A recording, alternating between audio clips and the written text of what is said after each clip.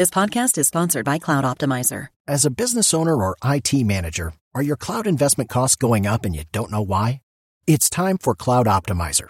As you migrate your business to the cloud, what you're spending and why you're spending it can get a little hazy. But Cloud Optimizer clears up the mystery and puts the cloud to work for you. Cloud Optimizer starts by analyzing usage patterns, right-sizing resources, leveraging discounts you may not be aware of, implementing automation, and much more. And by reducing unnecessary expenses and maximizing performance, Cloud Optimizer guarantees you a savings of 5 times what you spend for their service. As you utilize cloud-based services more and more, you don't have to lose sight or control of your spend. You can stay agile, streamline your costs, and optimize your performance, plus save significant money with Cloud Optimizer. Make the cloud work for you with Cloud Optimizer. Get a free assessment and find out how much you can save by going to cloudoptimizer.com. Go to cloudoptimizer.com for your free assessment. That's cloudoptimizer.com. It's one of the strangest experiences of my life, and So there's like ladders and trades. Welcome to Game Dev Advice, the Game Developers Podcast. Your place for resources and in-depth conversations with other game development professionals. I'm your host, John J.P. Podlasic. I've worked at 10 different game companies, starting back in 1989 with the TurboGrafx 16. Over the decades, I've developed games like Mortal Kombat, Avengers Initiative, Beavis and Butthead, and numerous others. I now work for a startup called Level X. But this podcast isn't about me. It's about you and the game development community. So if you have questions or ideas, give a call, 224-484-7733, or go to the GameDevAdvice.com website. I have a great show for you today, so let's kick things off with 004, Part 1. Today's guest, Mike Antonicelli. Mike began his career in 2005 as a volunteer intern for Red Eye Studio.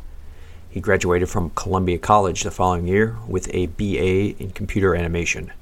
Soon after, he entered the legendary Midway Games in Chicago as an art production intern. From there, he transferred to Midway LA and became a full-time animator. In 2008, he completed Animation Mentor, a 2-year training program by Disney, Pixar, and DreamWorks animators. In 2009, he incorporated as Super Fantastic CG Inc. Over the past 9 years, Super Fantastic's notable clients have grown to include Disney, Marvel, SteelSeries, Next Now, Pulse Learning, Ragtag, and Trinket Studios. Outside of animation, Michael loves spending time with his niece and traveling. He just came back from spending 3 months in Brazil, Argentina, and Chile while working remote. Okay, let's kick things off with Mike. Yeah, we've got Mike Antonicelli. Hey, Mike, how's it going? Good. How are you doing? Doing well. Cool. All right, let's get started. I'll hit you with the first question. How did you get started in the video game industry? Kind of talk me through it. Sure. Well, I would say I first kind of got interested in computer graphics, kind of like at a job fair in high school. I had no idea what I wanted to do, what I wanted to study in college, or what I wanted to do after I got out. And I think I went to a job fair that had the Illinois Institute of Art or something was there, and they showed some computer graphics and 3D stuff and animation. And I said, "Whoa, you can actually do that as a job?" Right. That's what time? What year was this? It probably had to be maybe around 99 or 2000, something like that. Okay. When I graduated high school in 2002. So yeah, I just knew I wanted to do something with like 3D and animation, and I ended up going to Columbia College in Chicago. Okay. In 2002, and I studied computer animation. And I think I wanted to do something. I don't know. Maybe I thought I was going to become like a Pixar animator or Disney animator or something like that. I knew that I wanted to do that 3D, and just kind of just the nature of being in Chicago, I think there wasn't too much involved in film, but there was more with video games. Right. So I said, that's also a great alternative. Right. Yeah. I'm sure you're playing games. Yeah. At the time. So, right. Yeah. So my first opportunity was was to do an internship at Red Eye Studio, High Voltage, right? which is part of High animation. Voltage or connected to High Voltage somehow. They were next to each other, right? I don't know if you ever went there. I've been there. I went to an open house when they launched Red Eye, and I think it's a sub business of High Voltage, but they're connected in the same building. So nice setup. And they were a motion capture studio for the games that High Voltage makes, or I guess whoever wanted to hire them to use the studio. Right. And I don't think I ever set foot in the High Voltage studio itself. I was always in the Red Eye area, which had like a little office set up and then the big studio in the back. And it was a 3-month unpaid internship that I was happy to do to get my foot in the door, and learned a ton from that. And that's actually where I met John Cressell, because he was the head of. Right. He was the head of the studio for the Red Eye. Yeah, which later led to you and I working together at Disney Wide Load. Right. Years later, but at the time I was still in school, at Columbia, and then when I graduated Columbia later that year, I got a internship at Midway Games, thanks to a few people from my class who had actually started working there as interns before that. Rocky Vanus, I don't know if you Rocky. I know Rocky. His brother Rich Marquise, right? Or Rich is his cousin or something. But okay. Him,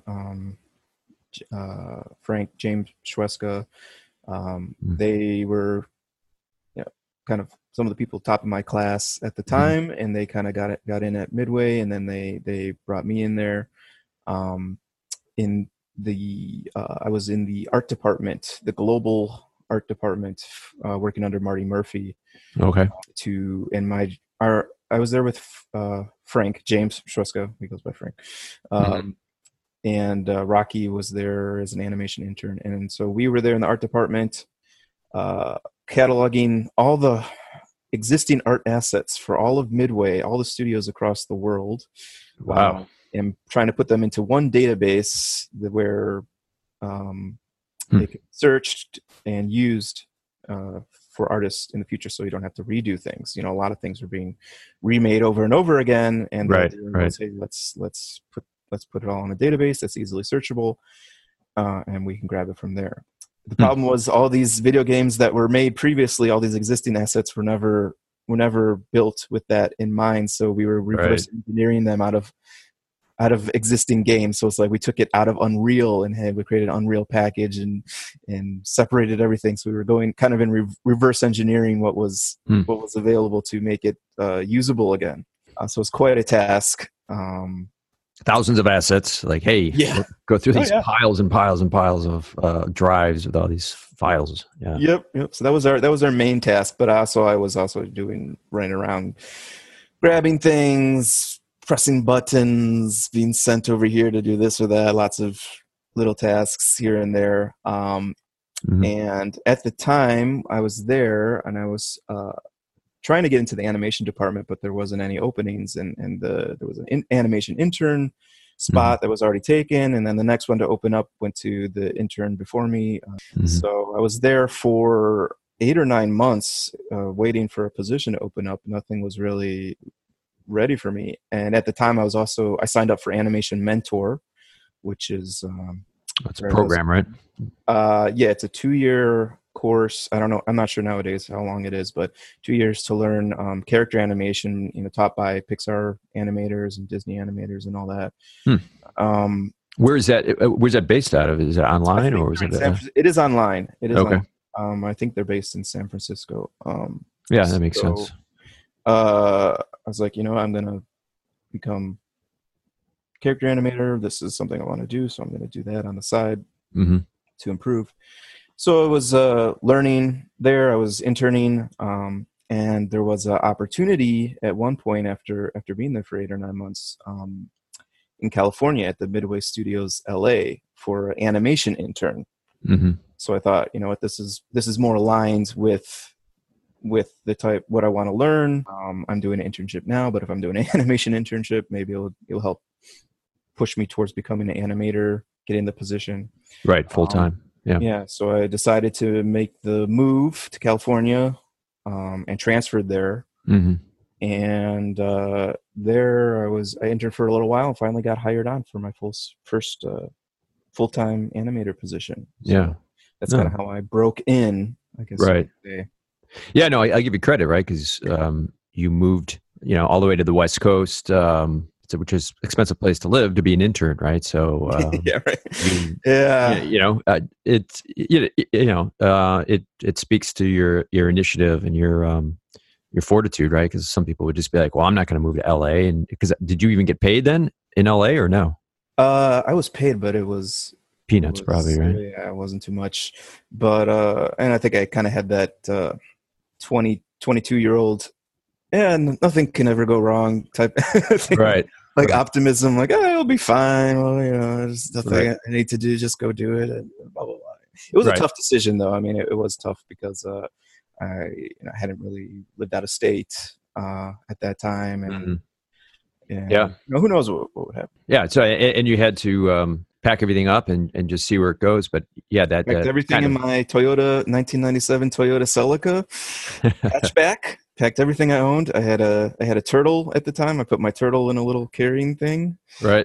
Filled it up, and I actually filled it up quite well. I Tetrised basically all I could, and I just hopped in the car and drove for 3 days. My mom came with me because her friend lives very close there, so she wanted to visit her friend. So she wanted me to make sure it was okay. So she sat in the passenger seat, and we drove. We stopped at the Grand Canyon. She was holding the turtle.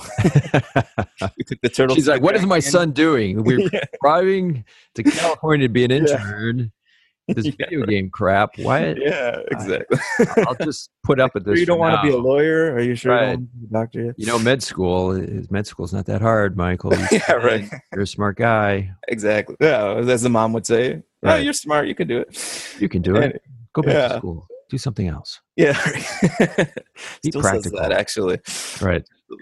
But so we made the drive. Took some pictures with the turtle at the Grand Canyon on the way there. And I think we left on a Friday, and I was like at work on Monday. I was working there on Monday. Something like that. That's crazy. Yeah. And I was there for a while, still doing Animation Mentor at that studio. Sal DeVita was there, Mark Janelle, some of the big that was names. the wrestling stuff probably by then, right? Yeah, we worked on TNA wrestling. Yeah, right. Well, those are two of the best people you can learn from, right? I mean, Sal, especially on animation, and Mark with gameplay. That's some heavy hitters to be learning from. So it's smart, Yeah. Yeah, and they were really, really nice, really welcoming, and they're like, "Yeah, we got another Chicago guy out here in the LA studio." There was a handful of people from Chicago who transplanted over there. Right. Yeah, they probably liked you more. Like, all right, another Chicago guy. It's exactly. California people. Oh, yeah, I was held in a little bit higher esteem. Right. That. Although Mark and Sal are still in California, and they're probably never going to leave. Which, I can't blame them. But yeah, they're. That's funny. Yeah, everybody there is from someplace else. There was like hardly any native-born California people there. Yeah. So I stayed for a while. I got kind of homesick eventually, and I was doing Animation Mentor. It was getting towards our final project, and I thought, I really want to focus on school now when I finish this up, because I'm paying a lot of money for this Animation Mentor. Right. I want to make sure I'm getting the most out of it as possible. So I decided to come back home to Chicago and just focus on that and improve my character animation to the best it could possibly be. Mm-hmm. And I think by this time we're talking like end of 2007, early 2008. Okay.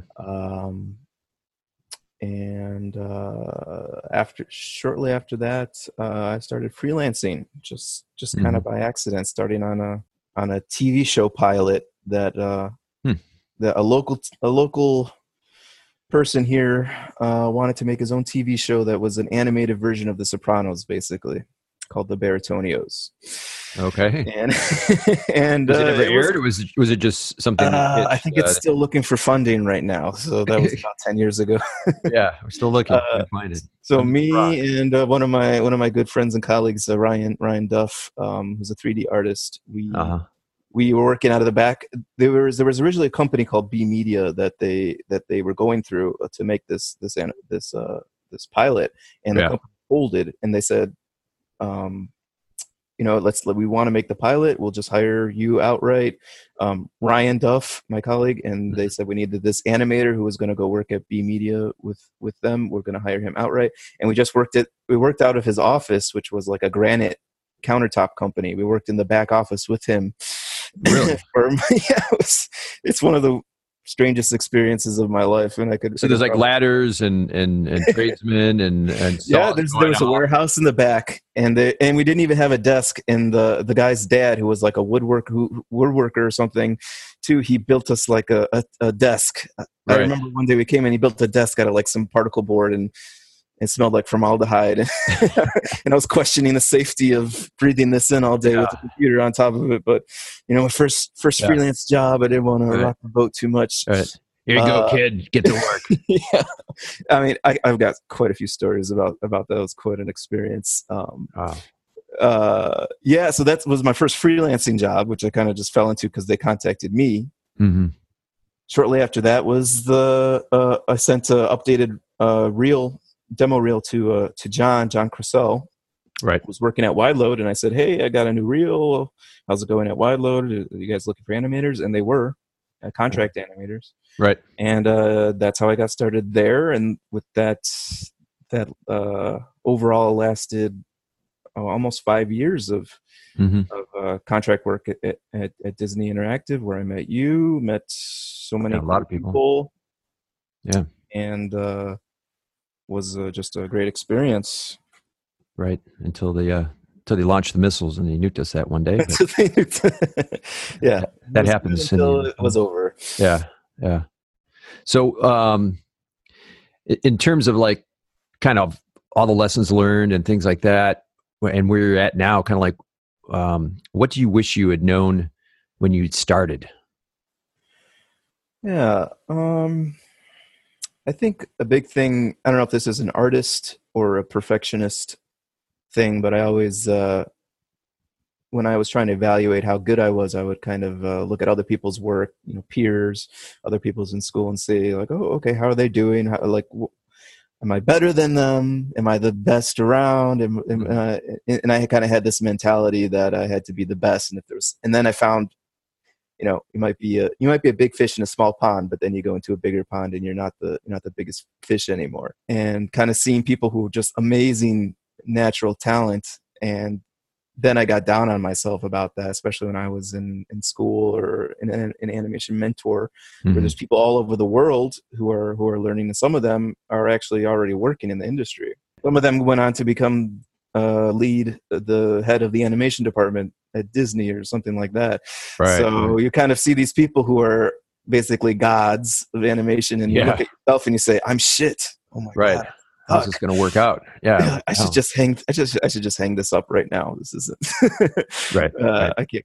So I probably would have told myself, there's always going to be someone who's better than you. Mm-hmm. Don't take it personally. Don't lose confidence in yourself. Just improve yourself to the best that you can, and just don't give up. Basically, don't give up hope. When you see something like that, and kind of just learn from it, be inspired by it. Right. Yeah. So I don't know what other, I think that's kind of like generally like an artist thing. I don't know if, yeah. No, but I mean, I think it's smart to look at other people's work to kind of raise your game and kind of see exactly, who you're competing against. A lot of times people just, I think, are in a little bubble and they just put the minimal effort in. And they think, well, I'm just doing the thing, so of course I'm going to get the job. But if you don't look to see what your competition is, then that portfolio comes along. People look at it for 30 seconds and go, I've seen that before. Next one. That was advice that I got early on was, and I guess this could lead to giving advice to someone getting into the industry is see how other people are doing, and especially people who are already working, and see if your work is on the same level as them, because it has to be, at a professional level to Right. be hired as a professional. So that's something that I kept in mind when I was looking at people. But I would say on the other hand, don't let it get to you. If someone is better than you, don't let it kind of, don't beat yourself up about it, right? Exactly. And don't beat yourself up, and then that leads you to not getting feedback, not looking at other people, being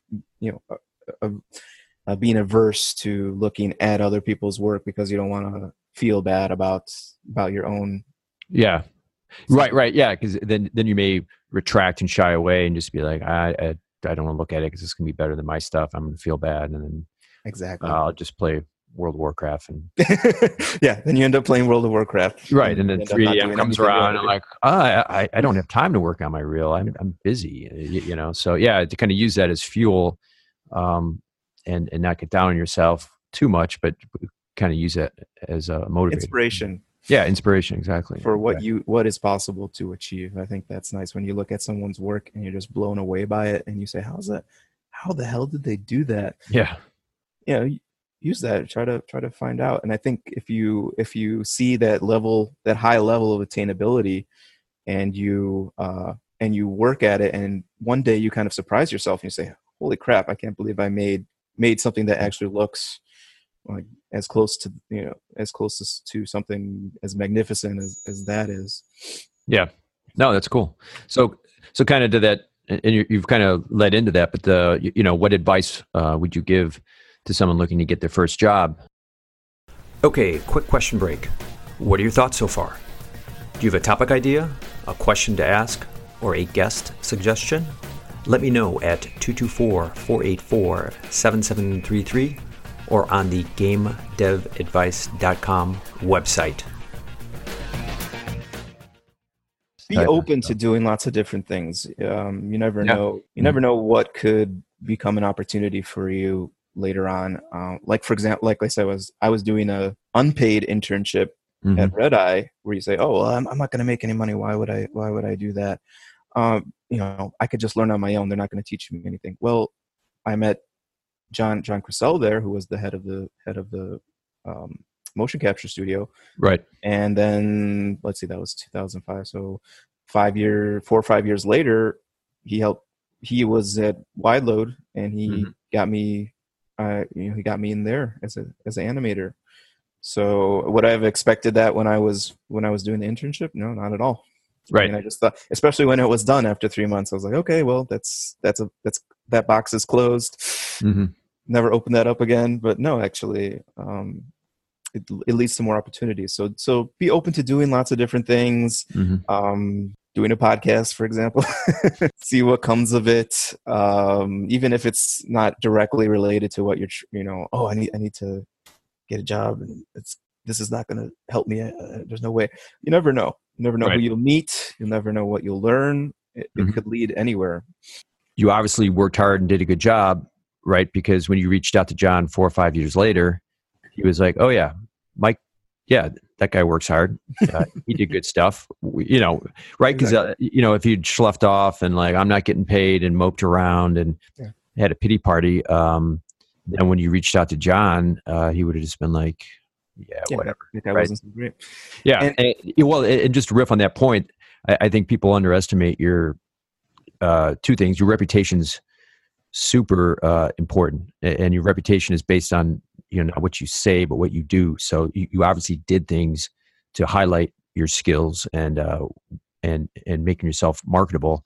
So you did that, and it's a small industry, right? To your point too, John's a friend of mine. He works for Google now. He was the studio head at Wide Load. Who knew, right? When you were an unpaid intern and he was running the mocap studio, that things would lead that way. But you worked hard and you took chances and you tried things, and here you are, right? So, yep, that's exactly right.